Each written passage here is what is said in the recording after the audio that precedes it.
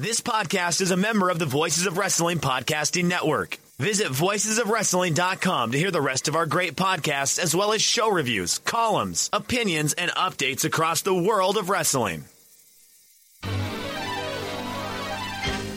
Hello, everybody, and welcome to another edition of WrestleNomics Radio.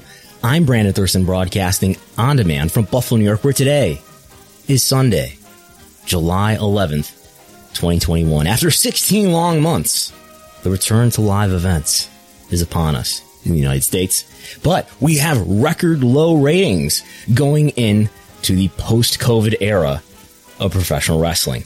An all-time low rating for WWE Raw, the second lowest rating ever for SmackDown on Fox, and the first event back on the road for AEW Dynamite, plus a rundown of all the events coming up, how their ticket sales are going, courtesy of WrestleTix. And more events have been announced by WWE. All Out tickets went on sale and sold out. MSG tickets for WWE went on sale. And WWE announced that the second SmackDown on the road will be a simulcast, a split telecast, as the Rolling Loud Miami Music Festival will co-host, along with Cleveland, WWE SmackDown. All that and more coming up. But first,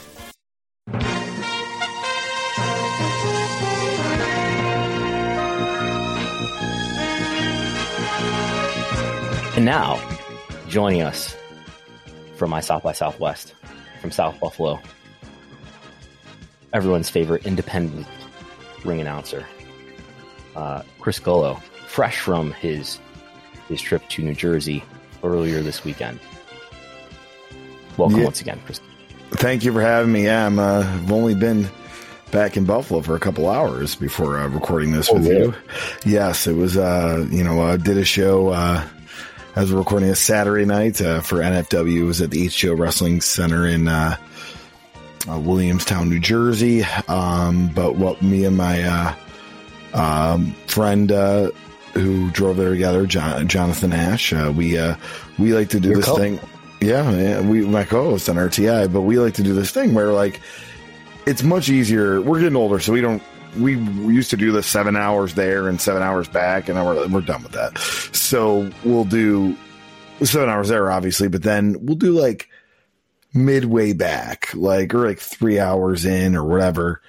And then we'll usually get a hotel, and the hotels we usually get, a lot of them were booked. They were very hard to get.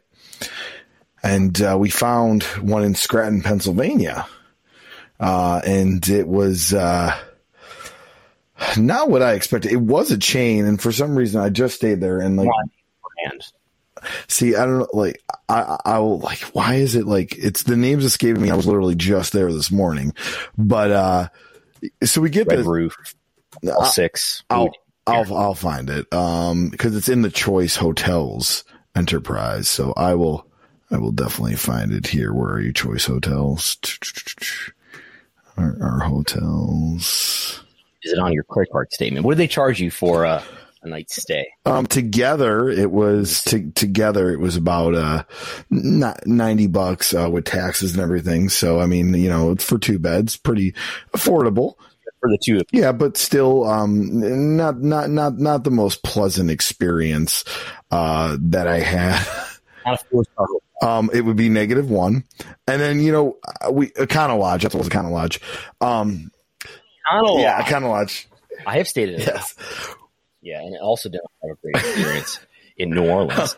But I don't want to hijack this. Yeah, so we get there, okay, at 2:30 in the morning, and by the way, we went to Wawa. Sheetz is still better than Wawa, but continuing on. So we got there 2:30 in the morning, and we made the reservation for the night of July 10th. And the guy's like, "You missed check-in." Like, what do you mean we missed check-in? It's like, check-in's 3:00. No, it says you could check in after 3:00. You could check in any time in that day. And he's like, "No." I'm like, "Yes." And if he knew there, I know, I'm like, I have every hotel ever. Then he finally goes, "Oh, I guess I'll make this exception for you." He just didn't want to do it. He just didn't want to do it.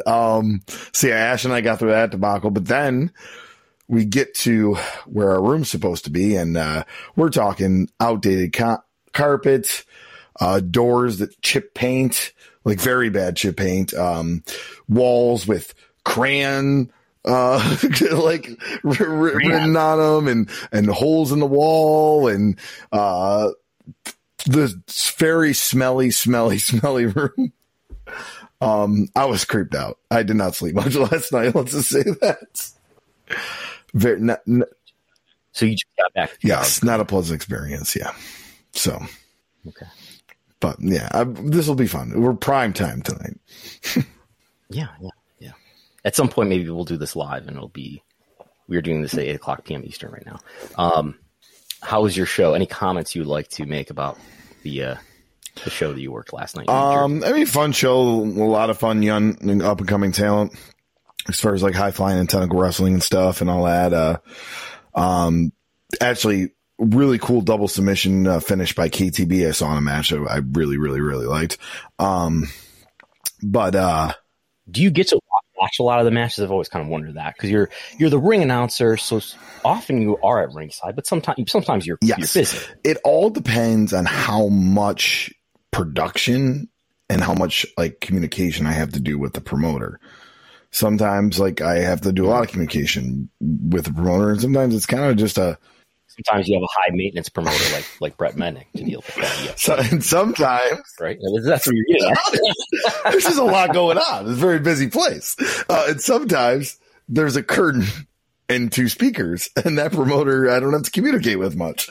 Yeah, you got to stack index cards and you're good to go. But what's great about H2O is there's there's two TVs in Gorilla, and there's like two areas in Gorilla. And then in the locker room, there's a couple TVs. So it's pretty cool. Like you can stop and watch or whatever. And I do try to watch it on the actual, like, out with the crowd as much as possible. But like you said, sometimes I got to go back there and communicate and figure out what's going on and all that. So, but yeah. So, I mean, it was overall a good show. I trained. Go ahead. Sorry. No, you're fine. I trained today. I've been training multiple times a week since June, I think. I trained today, and I don't know why, but it took it right out of me. Maybe it's the humidity. I know we're due for like 10 consecutive days of rain here in Buffalo, New York, but we did some drop downs and leapfrogs at Grapplers, and I've been home for a while now, so I think I'm finally getting over it and drinking coffee here out of my Sterling Cooper mug. But yeah, I was so blown up. I get so blown up. Yeah, you gotta get that cardio. You know, that first match may be soon. So yeah, I used to be. People would say, at least I haven't really felt this way for the last few years, but people would say that I would like be super cardio and blow people up. The king of cardio. That's a legend. At one point, yes, when I was on the amateur wrestling team at NCCC, Niagara County Community College, and I wrestled in a wrestling room, and they closed the door and did not let you leave for 2 hours. No water comes in with you either. And we just wrestled for 2 hours, 5 days a week. That's and I would get destroyed by, like, I'd never done amateur wrestling before, but I just got destroyed by people who were probably good in high school, so that they decided to wrestle at the community college and just housed me for like 7 months. It was a great experience. I imagine the no water thing can't happen in 2021. I wonder if they're still doing that. Yeah, that can't be allowed. Well, I think it was like supposed to teach you to cut, because you don't drink water when you're cutting, of course. This is dehydrate yourself and get all the water out of your system. Yeah, the water weight carries a lot of your weight if you're only a couple pounds off. Yeah. When I do MMA and sometimes I'll do the weigh-ins, like I'll announce the weigh-ins, and these guys are like, "Can I get my weigh-in? Can I get my weigh-in done?" Because like as soon as their weigh-in's done, they can eat whatever they want, and they almost like starve themselves. It's crazy. Yes. But people die. It's hospitalized. All right. So you want to You want to get into the nitty gritty of the week that was the business of professional wrestling, Brandon? All right. Sure. We have some record-breaking moments. Yeah, we'll get right into ratings. We'll start in ratings, and we will start with SmackDown. Well, first off, we'll talk about July 2nd SmackDown, and then we'll circle back to what the overnight is for the July 9th SmackDown. But let's just start with the July 2nd SmackDown. 1.8 million, almost 1.9, with a 0.46 and 18-49. That is slightly down for overall, and good percentage down for the 1849, which was 0.54 on June 25th. That is the second lowest SmackDown on Fox ever, by the way. So not a good rating for SmackDown. Maybe has something to do with the July 4th weekend. But the only and that overnight gas station. The overnight gas station. No. You never hear that? So there was a whole thing that Tracy Smothers used to say that, like, if he worked an indie show, an indie promoter was like, "Oh yeah, the draw should have been bigger," and he would always make the joke, and then it'd be like, "Well, yeah, that 24/7 gas station opened up down the street, and that's stiff competition." But the lowest ever on Fox. Yeah. Obviously, there's been preemptions to FS1 because of the World Series, and those have done like under 1 million. But this one last year. This time of the year last year is the lowest on Fox, under 1.8 million. It's somewhere in the high 1.7 million viewers. So it's an interesting coincidence that it would happen in the same time of the year. Maybe the July 4th weekend does have some sort of effect on people's behavior as it relates to watching SmackDown. But and maybe you could say, well, this is sort of a lame duck period where we're waiting to go back to the touring with live fans. We have now had the last SmackDown, the one that just happened, is the last SmackDown in the Thunderdome. The last Raw in the Thunderdome will be tomorrow as we record this. But yeah. And let's talk about that last SmackDown. We'll talk about the overnight that looks to be at 1.88 million viewers, so right around what we have here for July 2nd. The final numbers usually come in slightly higher. Brandon, you're going to estimate that will be around 2 million even. So, that would be an increase, which would be up from, as you said, the second lowest ever on Fox last week. So yeah, I mean, could the 4th of July weekend have something to do with it? Normally that makes things go down because people are out of town, not watching. I think that was what, contributed to Impact, but we'll talk about that in a second. So, we're going to talk quite a bit about ratings today, so I don't want to get too ahead of myself. All right, so yeah, let's talk about Raw, the second last Raw in the Thunderdome without a crowd. Monday, July 5th, 1.472 million with a 0.41 and 1849. If you look from that from a month prior, they were doing 0.49 and 18-49 on June 14th with 1.74. So it's over a month's time. As I keep doing these month evaluations to keep getting smaller and smaller for the audience in your table here. There's something wrong with my you did here. But you said you like to gauge like a month. That's not what a month is intended to be the most recent rating versus that of the week prior. Big headline here is this is the lowest viewed Raw of all time, in all likelihood. Going back to this has been a show that's been on TV since January 1993. The longest, what do they say? The longest running weekly episodic TV show that is not The Simpsons or Meet the Press. Our friend Corey pointed out to me, he showed me the snippet from Matt Watch, the old newsletter Matt Watch, where I don't have it on me right now, but the number of, we know the number of households that we're viewing on. I think it's a week in September in 1993. And if the viewers per household was something like 1.45, then that episode in 1993 in September might have been less viewed than this episode. But then Dave Meltzer quote tweeted me and said, that's unlikely. The viewers per household at that time was usually nearly 2 or something like that.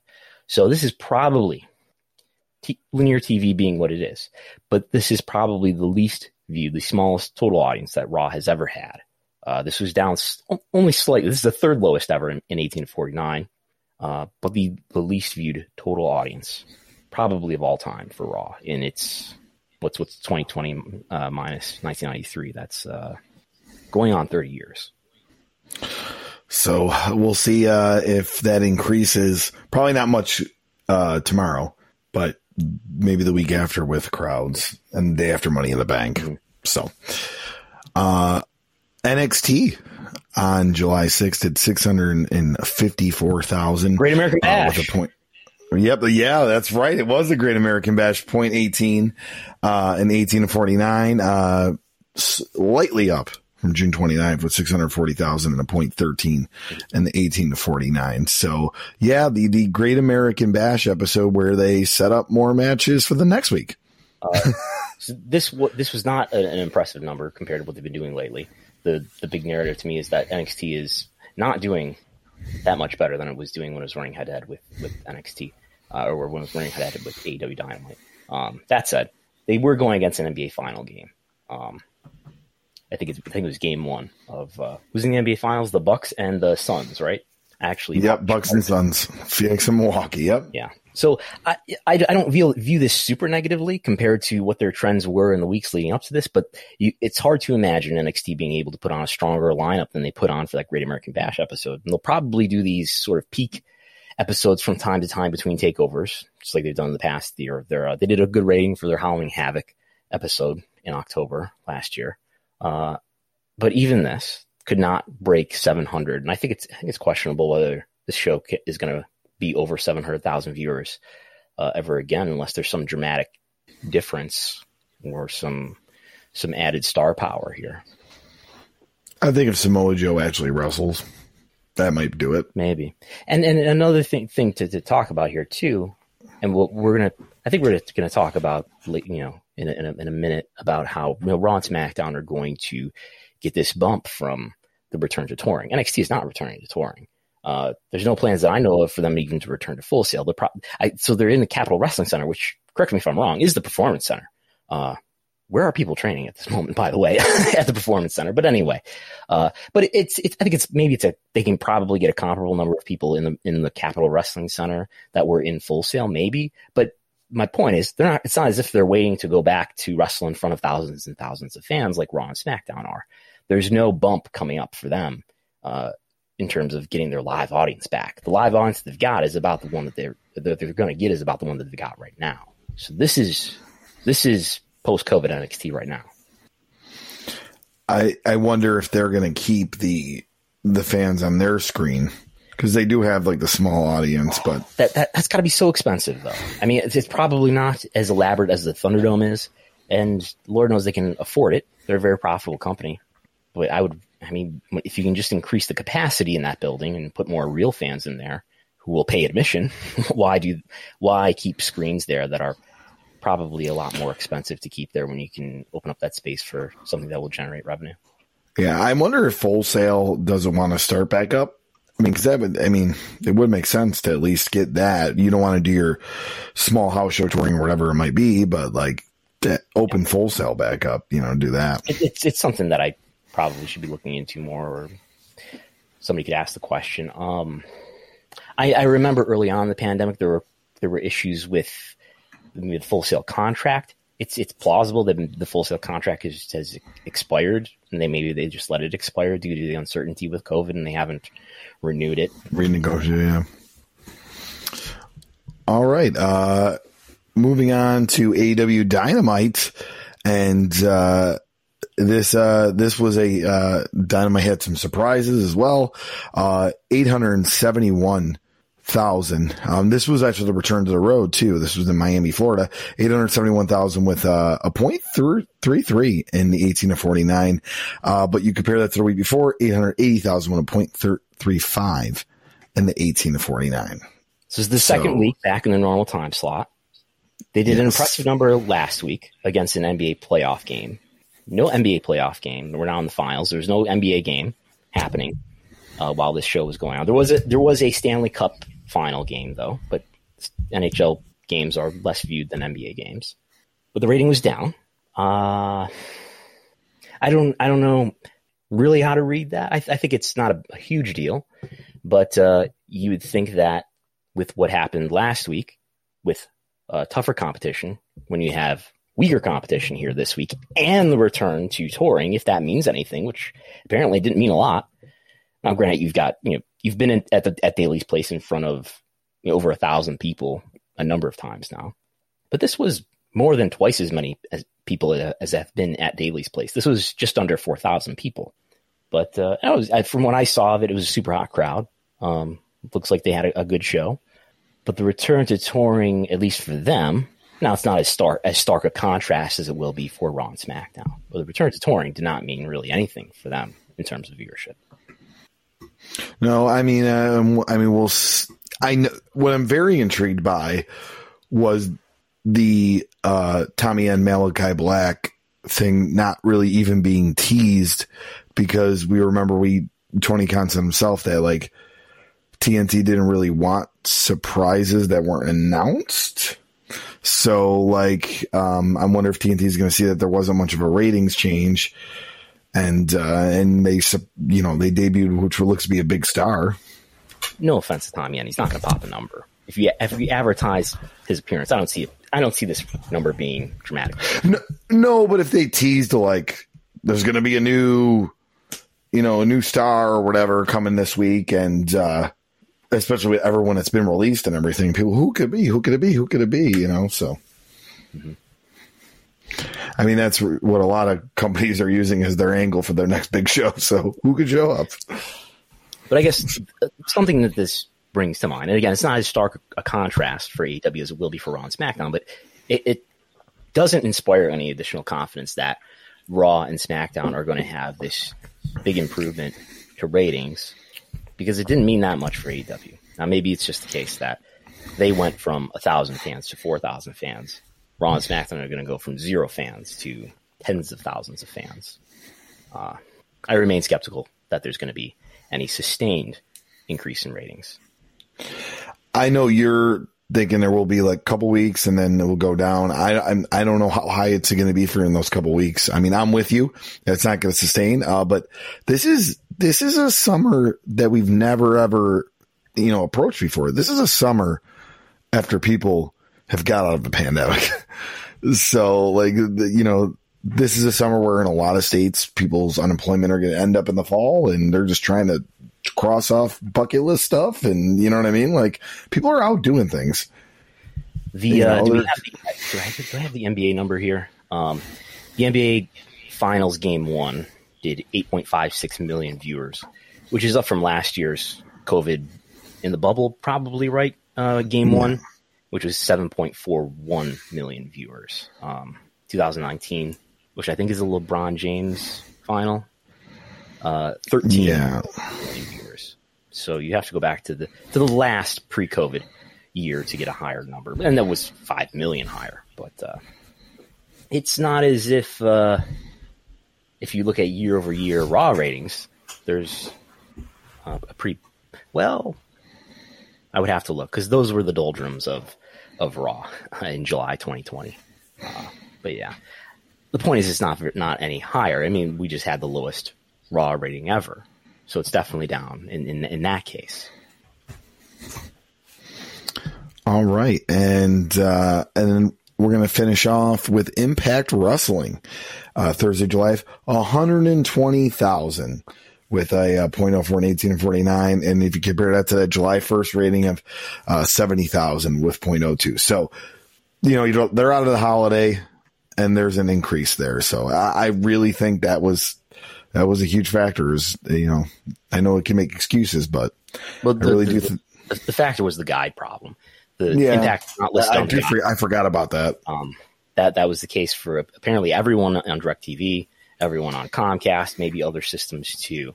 So we're just sort of back to normal. Not a great number, even at Impact standards, 120,000.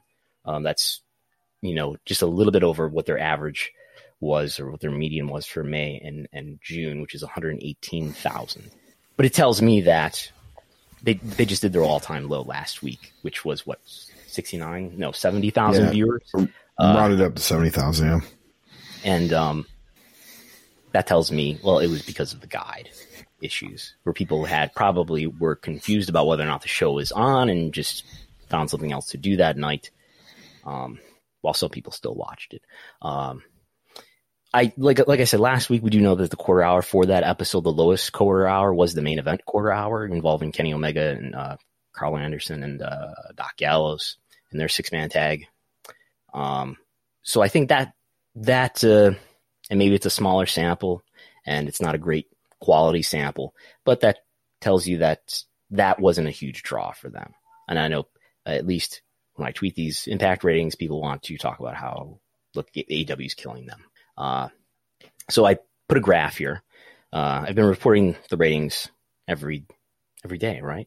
Except for Friday, because there's no rating on Friday. Wait, no, there's the Impact rating on Friday.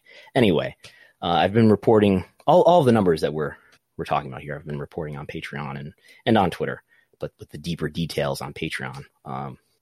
And what we see in the overall trends, I took is it the 1, 2, 3, 4, 5, 6, 7, 8 months before AEW talent started to appear on Impact Wrestling, and the 8 months, or is it 1, 2, 3, 4, 5, 6, 7 months after now.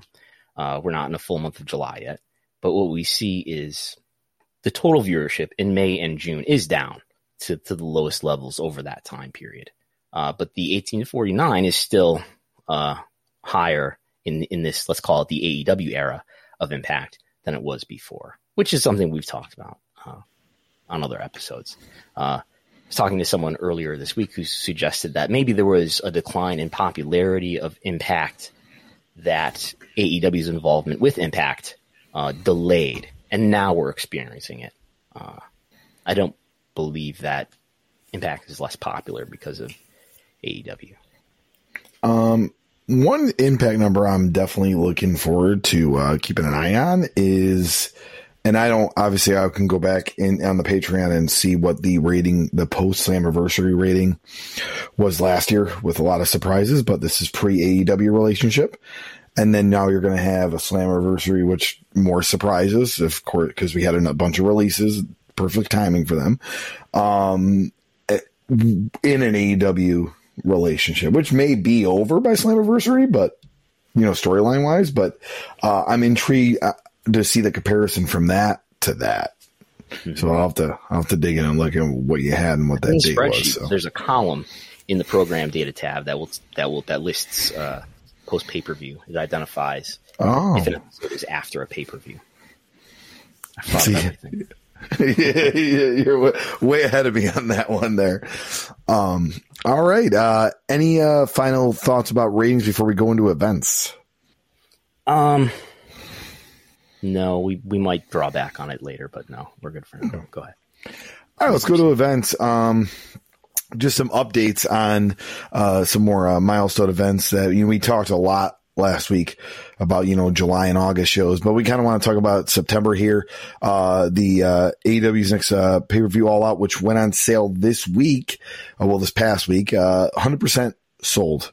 So 9,000 seats, 100% sold out for All Out. And then that AEW Dynamite, which will be on September 1st, and that is also in Chicago. That's 70% sold with 4,300 out, and the Rampage will be in Chicago as well on September 3rd, 72% sold with 4,400 out. So, looking pretty good for them for 3 days, in Chicago, and with not just them, but I know there is a lot of, independent companies, that are kind of piggybacking on that weekend, running as well. And then, the MSG and SmackDown on September 10th, 74% sold with 6,700 out at the Garden. And even if they sell out the Garden, they'll still lose money, but Yeah. And so the Ring of Honor Best in the World pay-per-view is happening right now. Actually, let's talk about the Road Rager, which I kind of alluded to earlier. So that has happened. We have an event that has happened here in this sort of what we might call the post-COVID era, Delta variants notwithstanding. The AEW Road Rager Dynamite episode, according to WrestleTix, we're relying on the great job that WrestleTix is doing tracking all of the ticket outlet data that's in their seating maps. 3,738 is WrestleTix count of tickets distributed. I asked someone at AEW if that's leaving out anything important like walk-up sales or something else which we're not thinking of, and I was told that's in the ballpark. This number, 3,738. So I would go with that as roughly the paid attendance. Ring of Honor Best in the World happening right now. This might not be the latest, most up-to-date number, because I think WrestleTix might have counted again since then. But 447 is the number. Apparently, Joe Koff was quoted somewhere saying that every ticket that they've put on sale is sold, which is not the case. That 447 was only 69% of the capacity, and I don't think they sold it out by bell time. But this week, Cedar Park is 100% sold out. That's going to have about 4,400 people in attendance. SmackDown is nearly sold out for Houston at last count. That is on July 16th, next week, Friday. Money in the Bank virtually sold out at 98%, just under 10,000 there. And Raw, the first Raw on July 19th in Dallas, 7,000 distributed. That's 85% sold out. So these events for WWE, I would say, are doing respectably. AEW is doing smaller venues. I've broken this out. I would call this a very early analysis because we don't have a ton of past events at this point.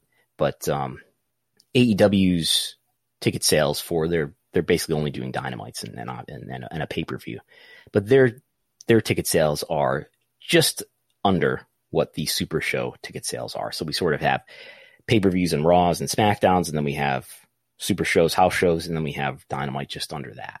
So we'll see how that plays out over time. Garland, Texas Dynamite on July 21st has 4,500 tickets out. That's 81% sold out. And then we have two Super Shows for WWE on the weekend of July 24th and July 25th in Pittsburgh and Louisville, respectively. The Pittsburgh event, 80% sold in terms of their capacity. They're setting it up for about 7,300, just under 6,000 tickets sold for that event. And Louisville with a 6,000 seat capacity, less than half sold. So they've got to book Ricochet in a big match there, I think. And then we're just going to go up to July here. The Kansas City, Missouri Raw on July 26th with a capacity of 6,368 has 4,528 tickets distributed at this point. That's a 71% sellout rate. Again, still lots of time to sell tickets here. And the AEW Fight for the Fallen episode of Dynamite in Charlotte, July 28th, 77% sold, capacity of about 6,000, about 4,500 out. Again, all these numbers courtesy of our friend at WrestleTix.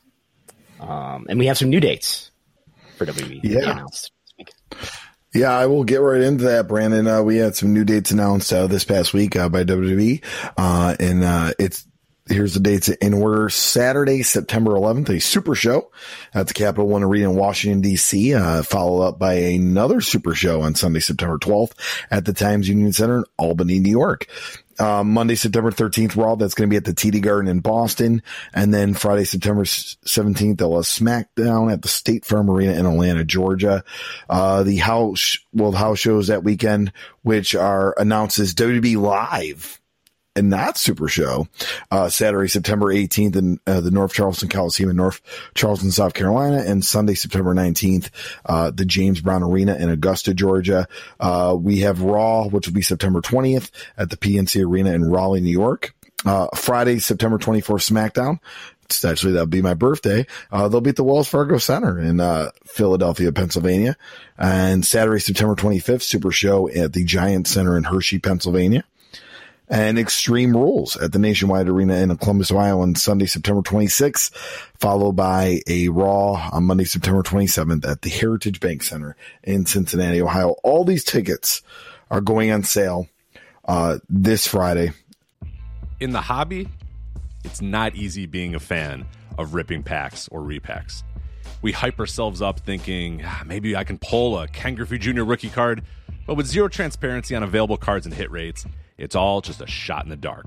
until now. Introducing slab packs from arenaclub.com, the only repack that provides real value, a complete view of all possible cards, and clear hit rates for each one. Now, when I buy slab packs at Arena Club, it finally feels like I know what I'm getting.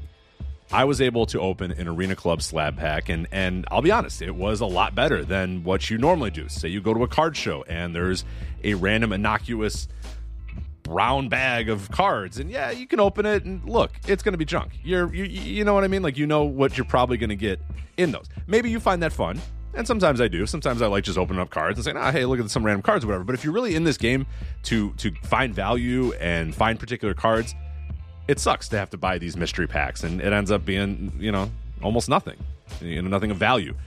Not with Arena Club. You can display, again, of all available cards, hit rates, grading, so you know that when you're opening up the slab pack, you are going to get something valuable. You are getting something good. And Arena Club, in addition to having those great slab packs we just talked about, is also a marketplace for card collecting, buying, trading, selling, displaying, all that sort of stuff. But those Arena Club slab packs, man, they are revolutionizing the repack game with transparency. After your pulls are revealed, they'll immediately be placed in your vault for safekeeping or trading and selling, and you can have them officially graded by Arena Club as well. So again, sending these things off, it's going to be officially graded by Arena Club. And the Arena Club grading process is accurate, fast, and transparent, with full grade rationale provided and explanation of how your card was scored. So whether you're buying, selling, trading, or displaying, Arena Club is the card collecting platform that you have to check out. So right now, I've got a special offer here for Voices of Wrestling Network listeners. You can get 10% off of your first purchase by going to arenaclub.com/VOWnet. Again, that's arenaclub.com/VOWnet. Now, that's a crazy offer. That's 10% off a $400 slab pack. $40 off right there. 10% off your first purchase. No matter what that purchase is, 10% off. Again, that's arenaclub.com/VOWnet. arenaclub.com/VOWnet for 10% off your first purchase on Arena Club. And we thank them for sponsoring the Voices of Wrestling Podcast Network. On the 16th, and it will also be the day that the Arthur Ashe Stadium tickets go on sale for AEW. Yeah. So what this sort of tells me is that they're announcing how many house shows here? 2, 3, well, if you count the super shows, 4, 5 house shows. So they're not dissuaded by the sales of the house shows to this point. They feel comfortable enough that they're going to keep going with this. Is the WWE live naming a hint that, and I had this conversation with a friend of mine over the weekend, that they possibly will end up trying running 2 shows the same night, like different crews, that they'll go to 2 different cities. And yeah, I think Super Show means there's Raw and SmackDown roster there, and I think live means there's one or the other. Yeah. And then they may announce more live, Yeah. We've already, I think we discussed this before when we were looking at the UK shows that are announced. There's W Live shows that are just a SmackDown house shows basically in the UK, in addition to the Raw that's happening in London. But yeah, you went over the MSG show already, right? Yes. Yeah. Yes. Yep. Well, I understand that the ticket prices for the MSG show are pretty high. But yeah, they've sold 74% of that out at this point. It'll be interesting to see how much the ticket demand holds up, and whether this is sort of the normal level of demand, or whether this decreases over time. It's a really great thing that we have WrestleTix following this in such detail. We have numbers for ticket sales in WWE's filings that they've reported, not per show, but per quarter. We would get a total attendance for North America and international. We would get average ticket price, and we would get total attendance. And when they say attendance, they do mean tickets sold. So we will have that to compare to over time. And we will, if WrestleTix continues to do the sort of tracking that they've done for live events, we're going to get a really detailed and granular look at really what's going on here, as far as, is the demand immediately after the return to touring, is that going to taper off? And if so, how much? I'm not sure. I think it will taper off somewhat for WWE. if you remember in the time right before COVID, WWE was canceling some house shows. We didn't have somebody counting using automation to count the blue dots on the ticket map at that time. But there were some pictures of SmackDown venues with a lot of open seats. So it'll be interesting to see. Yeah, go ahead. All right. So from that, we're going to move on to an announcement that was made this week by the WWE. The July 23rd edition of WWE SmackDown on Fox will feature a split site broadcast with multiple matches. SmackDown on the road. Yep. And it will be with multiple matches at the Rolling Loud Miami Music Festival, and the remainder of the evening will be held at Rocket Mortgage Fieldhouse in Cleveland. From the press release, gracing the same stage as festival headliners Travis Scott, Post Malone, and A$AP Rocky, WWE superstars will compete in matches live from Rolling Loud Miami. Quote from said Tariq, and I think Sharif, I could be getting that wrong, co-founder and co-CEO of Rolling Loud. I grew up on Sweet Chin music, mesmerized by the spectacle that was Vince McMahon and company have built in WWE. The idea of weaving our two storylines into one world, one must-see event is electrifying. And this was a quote from Rolling Loud co-founder and co-CEO Matt Ziegler. And I quote, "If you smell what the WWE and Rolling Loud is cooking, give me a hell yeah." So there we go. Also quoted in this press release was, try to pronounce this, Scott Zangolini, who is the new WWE Senior Vice President of Revenue Strategy and Development. He's one of Nick Khan's new hires, a former employee at CAA. So usually when people get quoted in here, it means that they had a lot to do with putting this deal together. So that looks like something that's been set up by somebody who's recently been brought into the company by Nick Khan. Meanwhile, there's going to be an audience there in Cleveland, I don't know, watching half the show that they paid to be there live for on a screen.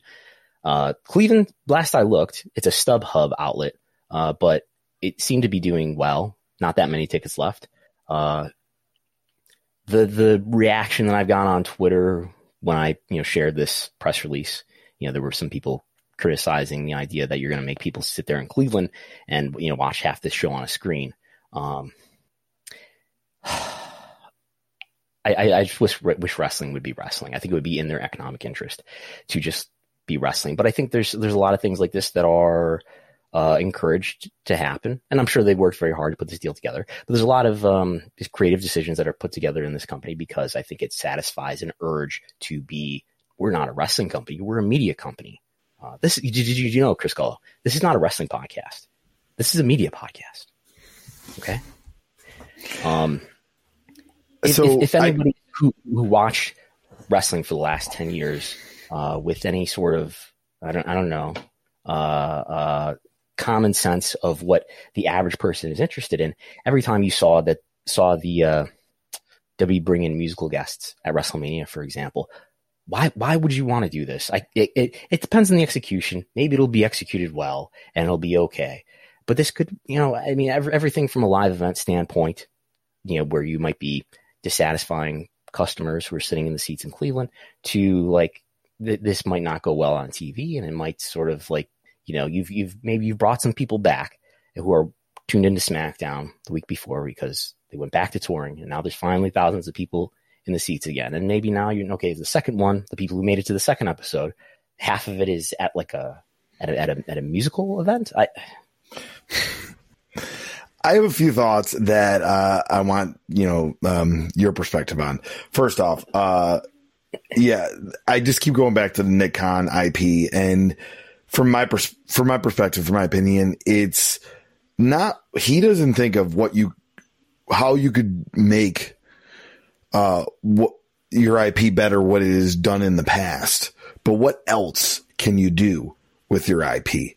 And this just seems like, okay, how do we branch out? Oh, let's get WWE, our superstars, involved with a music festival instead of, hey, we're going back to live audience. Let's try to make this product as best as it can in a ring, in a show. No, how do we take this IP and put it in different areas, which we're going to kind of talk about that a little bit later too, you know? And I don't mean like, really as a criticism of Nick Khan. He's there to do a job for Vince. And Vince likes this kind of stuff because it makes him feel like he's not just in the wrestling business; he's in the show business. And but I think it's telling the quotes that the people from the founders and co-CEOs of Rolling Loud had to offer, which were, you know, even after they filtered it through PR and everything, you got them referencing Sweet Chin Music and The Rock, If You Smell What He's Cooking. I'm surprised that I'm surprised that they weren't quoted as saying, bring back the Attitude Era. Yeah, give me a hell, you're right. Yeah. So, we agree, you know, this is a very Nick Khan-esque move. Yes. But I want to ask you, how much influence does Fox have on this? We talked about it. Ratings are Fox slipping. Probably loves it too, because it sounds good to, you know, yeah. Oh, wow. You're doing that? Whoa, oh, wow. Mainstream people. And oh, wow. That's great. Cool. Yeah. We'll see how it plays out, though. How they can make Fox happy. I mean, Fox loves doing stuff like this. They air a lot of music awards and little festival. They do a lot of this type of stuff. Yeah. I would love to see the quarter-hour performance of, you know, what are the deltas on the quarters that these matches that Rolling Loud appear in? What are they usually like, and what are they like for this episode? Do people tune this out? That's what I'm saying. We probably won't know, but that'll be interesting. I feel really bad for the audience of Cleveland. They're finally back to live WWE wrestling, and most of the tickets are already sold. So it's like, we already got your money, you know?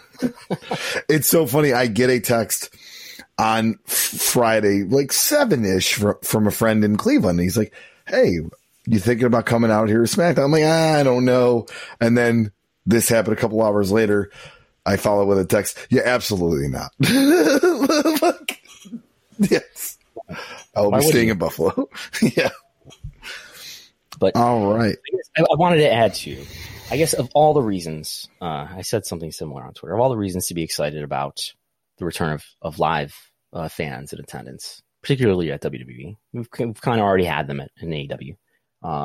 The thing that I'm most interested to see play out, which I think has been the most interesting storyline in wrestling for the last 10 years, or at least 7 or so, has been this feud between Vince McMahon and the fans.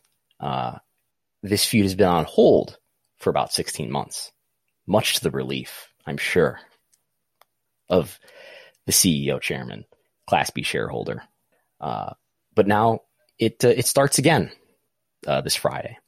And it's going to be really interesting to see. I mean, it's not as if Vince has gotten, you know, more in touch in the time that he hasn't had to face the fans. I think the product has gotten worse. Our NPS trend for Raw and for SmackDown is down in this quarter versus the last two. I think he's been less burdened by having to worry about getting the right reactions or having to worry about the response of fans.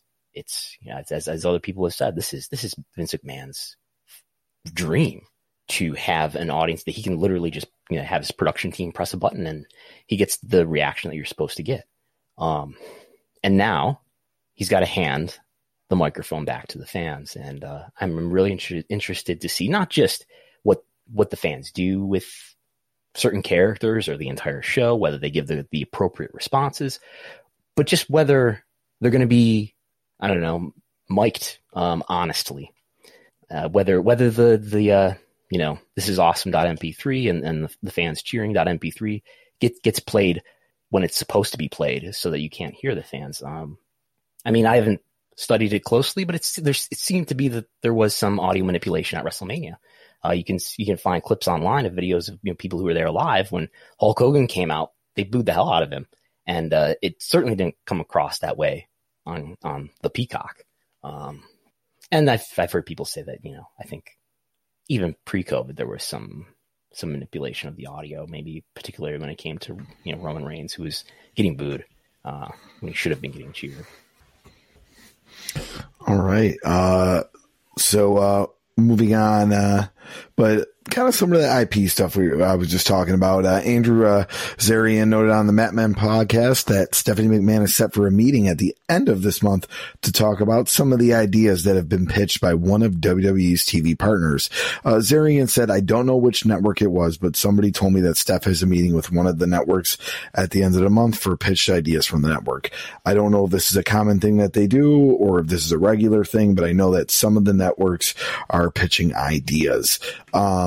And I talked about that IP. I want to know what you think it might be.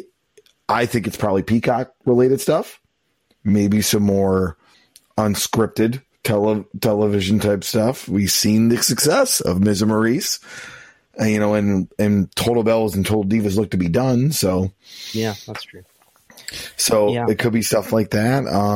And yeah, I'm intrigued to see what you think it might be, but I definitely think it's going to be the Peacock. And there's been some interesting scheduling changes on Peacock too, taking off some programming. So I wonder if they're trying to shuffle the deck there. Yeah, I don't know. I guess I view this sort of fundamentally different than the people who are involved probably view this. I view this as, I was just looking at, before we sat down to record this, I've been looking through Google web search, comparing various sports leagues, just looking at the trends of various sports leagues over time. And did you know that like WWE has, up until the last few years, has greater Google web search volume worldwide than the NHL did until a couple of years ago. And kind of what I'm alluding to with when we were talking about the NBA rating, NBA Finals Game 1 is up from last year, but not up from the year before that. So you may want to say that, well, all TV is down, and to an extent that's true. But the TV ratings for Raw, especially in 2019, pre-COVID, and 2020, were down worse than the rate of TV overall when I've looked at non-news cable. So there's that. And then I've looked at this before, but just to make sure I had the most up-to-date data, I was grabbing it again. And you look at all these sports leagues, you go through, whether it's WB, AEW, New Japan, wrestling companies, or whether it's, media companies, whatever they are. But then you compare that to the NFL and the NBA, college football, take all the most popular sports leagues in the world. And they're not exhibiting this just impressively down and to the right trend, at least in Google web search, that WWE is. And you see this decline in popularity, I believe, reflected in the decline in ticket sales from 2017 and onward, both average and total, both North America and international. You saw that this decline in popularity reflected in the stagnation of W Network subscribers, and in merchandise sales pre-COVID as well. E-commerce has done really well during COVID and has largely offset the loss of any merch. But I view this as, I almost think that wrestling should be like the fourth most popular sport in the United States, but it's not.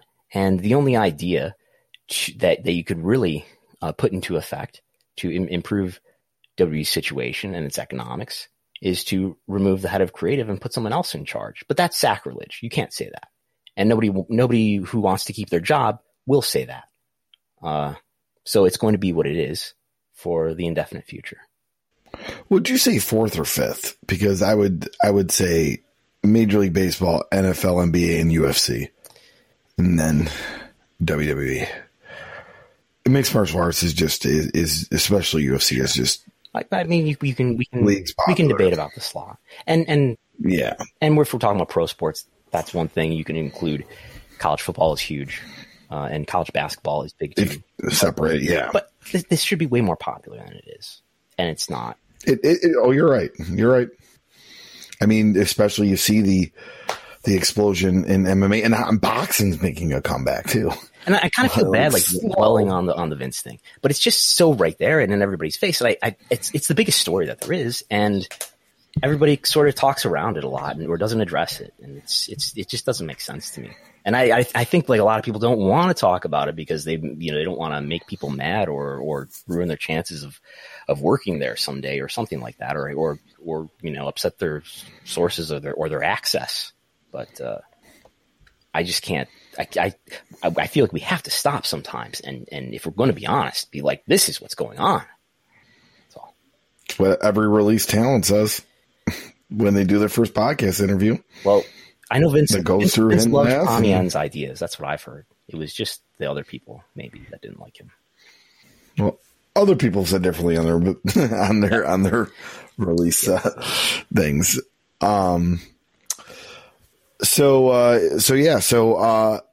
Any final thoughts on this? Like I said, I personally just think, I know this is just a general lies meeting and all that, but I do think they are looking to change a little bit of the programming on Peacock. And I'll let you bring this up to you while we're talking about it. The Lex Luger documentary got taken off for 4th of July.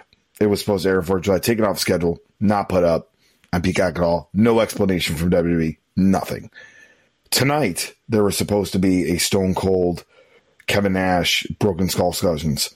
Taken off the schedule, no explanation, no nothing. I don't know what's going on. And I don't know if they're looking to shuffle the deck on the programming there or what it may be. But I find Luger may have been one thing. Now Nash on a Stone Cold Broken Skull? That's just odd to me. Yeah.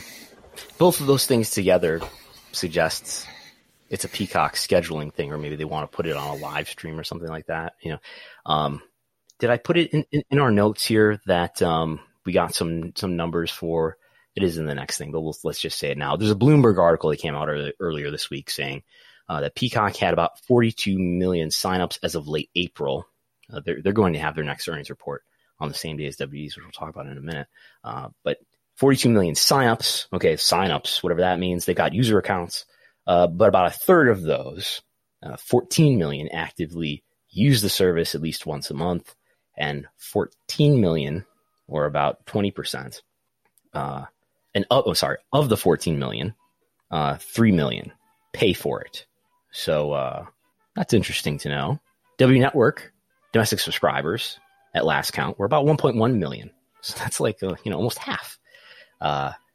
And we don't know any information about whether. What's the conversion rate like? How would they even track that in terms of how many former W Network subscribers are now using Peacock? But it's not as if, I guess my point is, I think there's some insight here, and it's not as if Peacock has monthly active users that are multiple times more than W Network had subscribers. So that's interesting to know. All right. So, yeah, you kind of alluded to it, but the WWE announced that the quarter 2 earnings report is going to be July 29th with a conference call at 5 p.m., covering the period from April 1st to June 30th. And I'm not sure when you plan on actually doing an episode on that timing wise, but I may be able to do it as my work schedule's changed a little bit. Really? And it's just a little. Oh, really? Just That's a little. Big news here. That's big news. Let's just say if you could do 8:30, I could rush home and do it. No, that's not sure how long it's going to go, but we can probably work that out because so the call will be at 5. They'll probably finish 6, a little after 6, and it's often the case that there's things that I don't really realize until the next day after I sifted through things again. But yeah, we will do one that night, and yeah, great. And now everyone clued in. All right. So I mean, we could really kind of talk about this more into detail in the next couple weeks and what your predictions are and everything for this, but at least now we have a date. Right. We'll have another episode of the Nick Khan podcast. See what scoops he's got to reveal. Last time, remember, he reported that the NHL and NBCU were done. Turned out to be true. More in his interest than his company's interest. He's alluding to Apple being interested in sports content. There's some iffy reports out there this past week, I think in Sports Business Journal, maybe among others, that Apple is in quote unquote early talks to get the NFL Sunday ticket. The article apparently also notes, I don't have it in front of me, but apparently also notes that it's early and it sounds like it may not even happen though.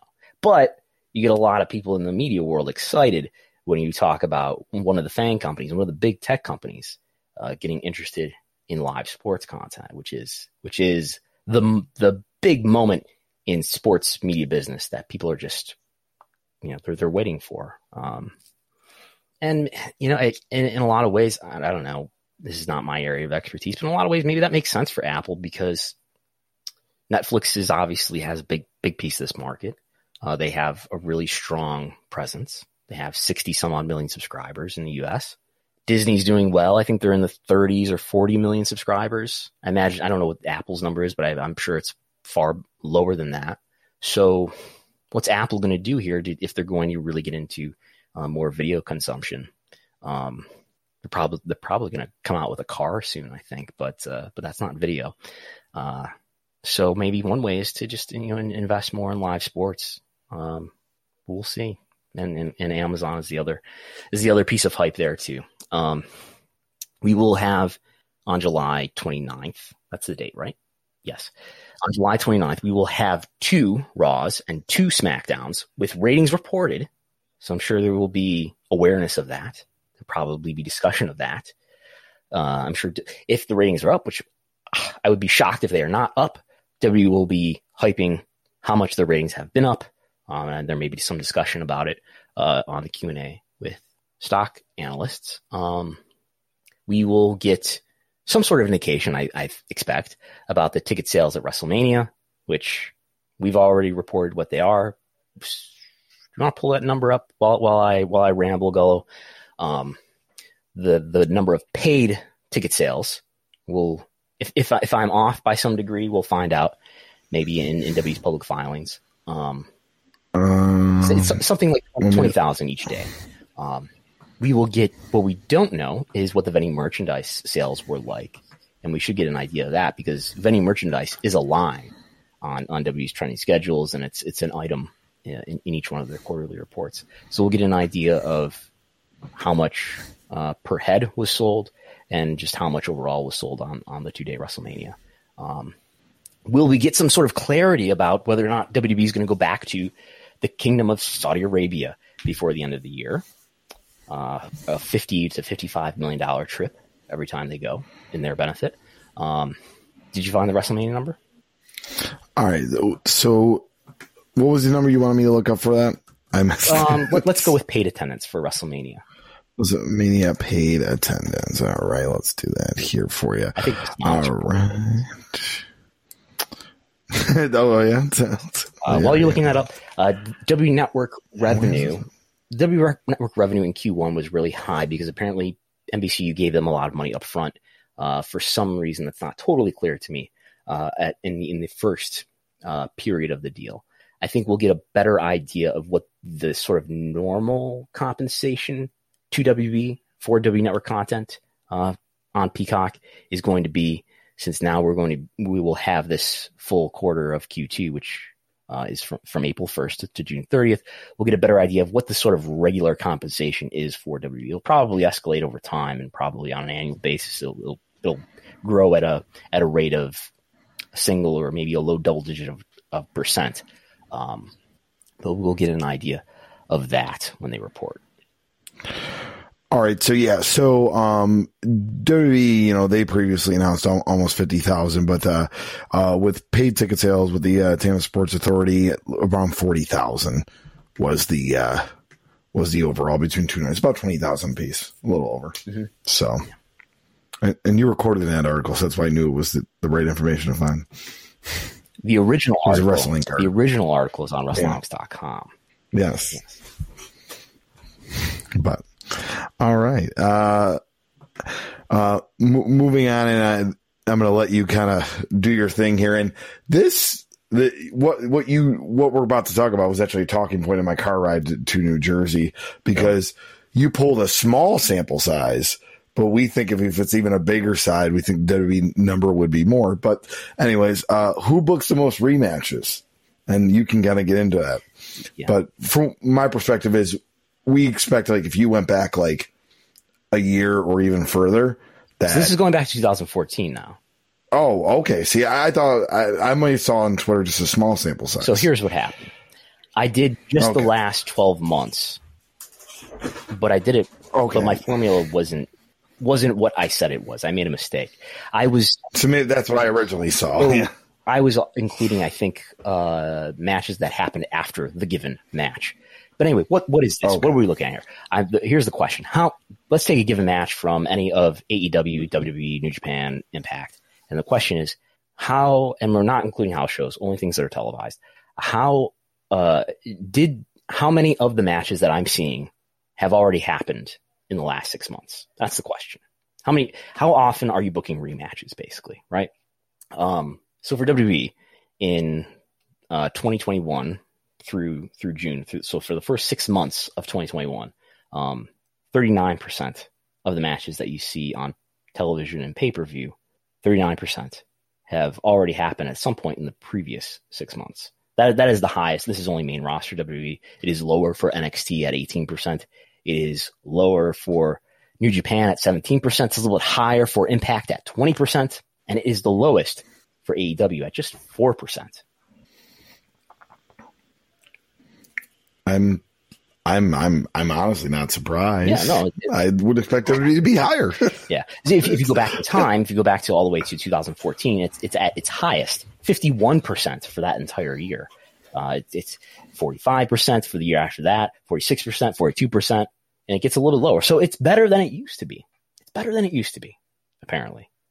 I think one thing that I'm not really getting at here, that it would be a stronger criticism, I guess, is, and I don't know how to quantify this or really define what the criteria is I'm talking about, but I think people will know what I'm talking about here when I explain this. But like, how often is it just the same people wrestling each other in different combinations over and over again? I think it's a lot of that. And then that's what makes people feel like, I think it's one reason why the viewership isn't higher than it is, because what are you missing? You're watching a lot of the same people wrestle each other in different combinations over and over again, whether it's the same singles match or whether it's people in tag matches, and nothing ever seems to really get resolved. There don't seem to be strong consequences, etc. So, all right.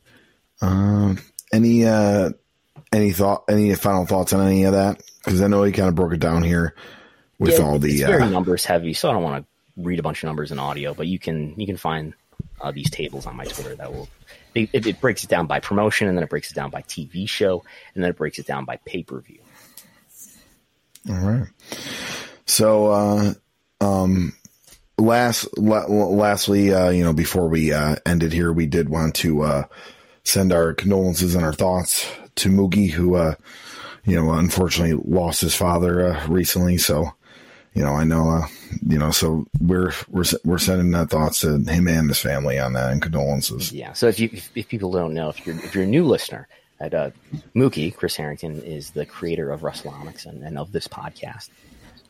He no longer works with us. We released him and sent him on to future endeavors. He is now the senior vice president of business strategy at AEW, but he lost his father, the other day. And, I've seen he's posted about this on Twitter, and, we send best wishes to him and his family, and you see a lot of people in the wrestling world sending him nice messages as well. All right. So, any final thoughts before we give our plugs? I think that's all. What have you got going on, Chris Gullo? All right. Well, coming up, we got kind of a nice little off weekend here, but July 24th, I'll be doing some announcing some MMA Ground Force fights at the Keenan Center in Lockport, New York. And then July 31st, Empire State Wrestling, and I'll be at Buffalo River Works. And August 1st, I will be in Messina, New York for New Breed Entertainment at the Messina Arena. So that's how far drives that from Buffalo? 5 hours. It's all the way up in North Country. Oh, okay. Very close to like Ottawa, the border of Ottawa. Oh wow. Okay.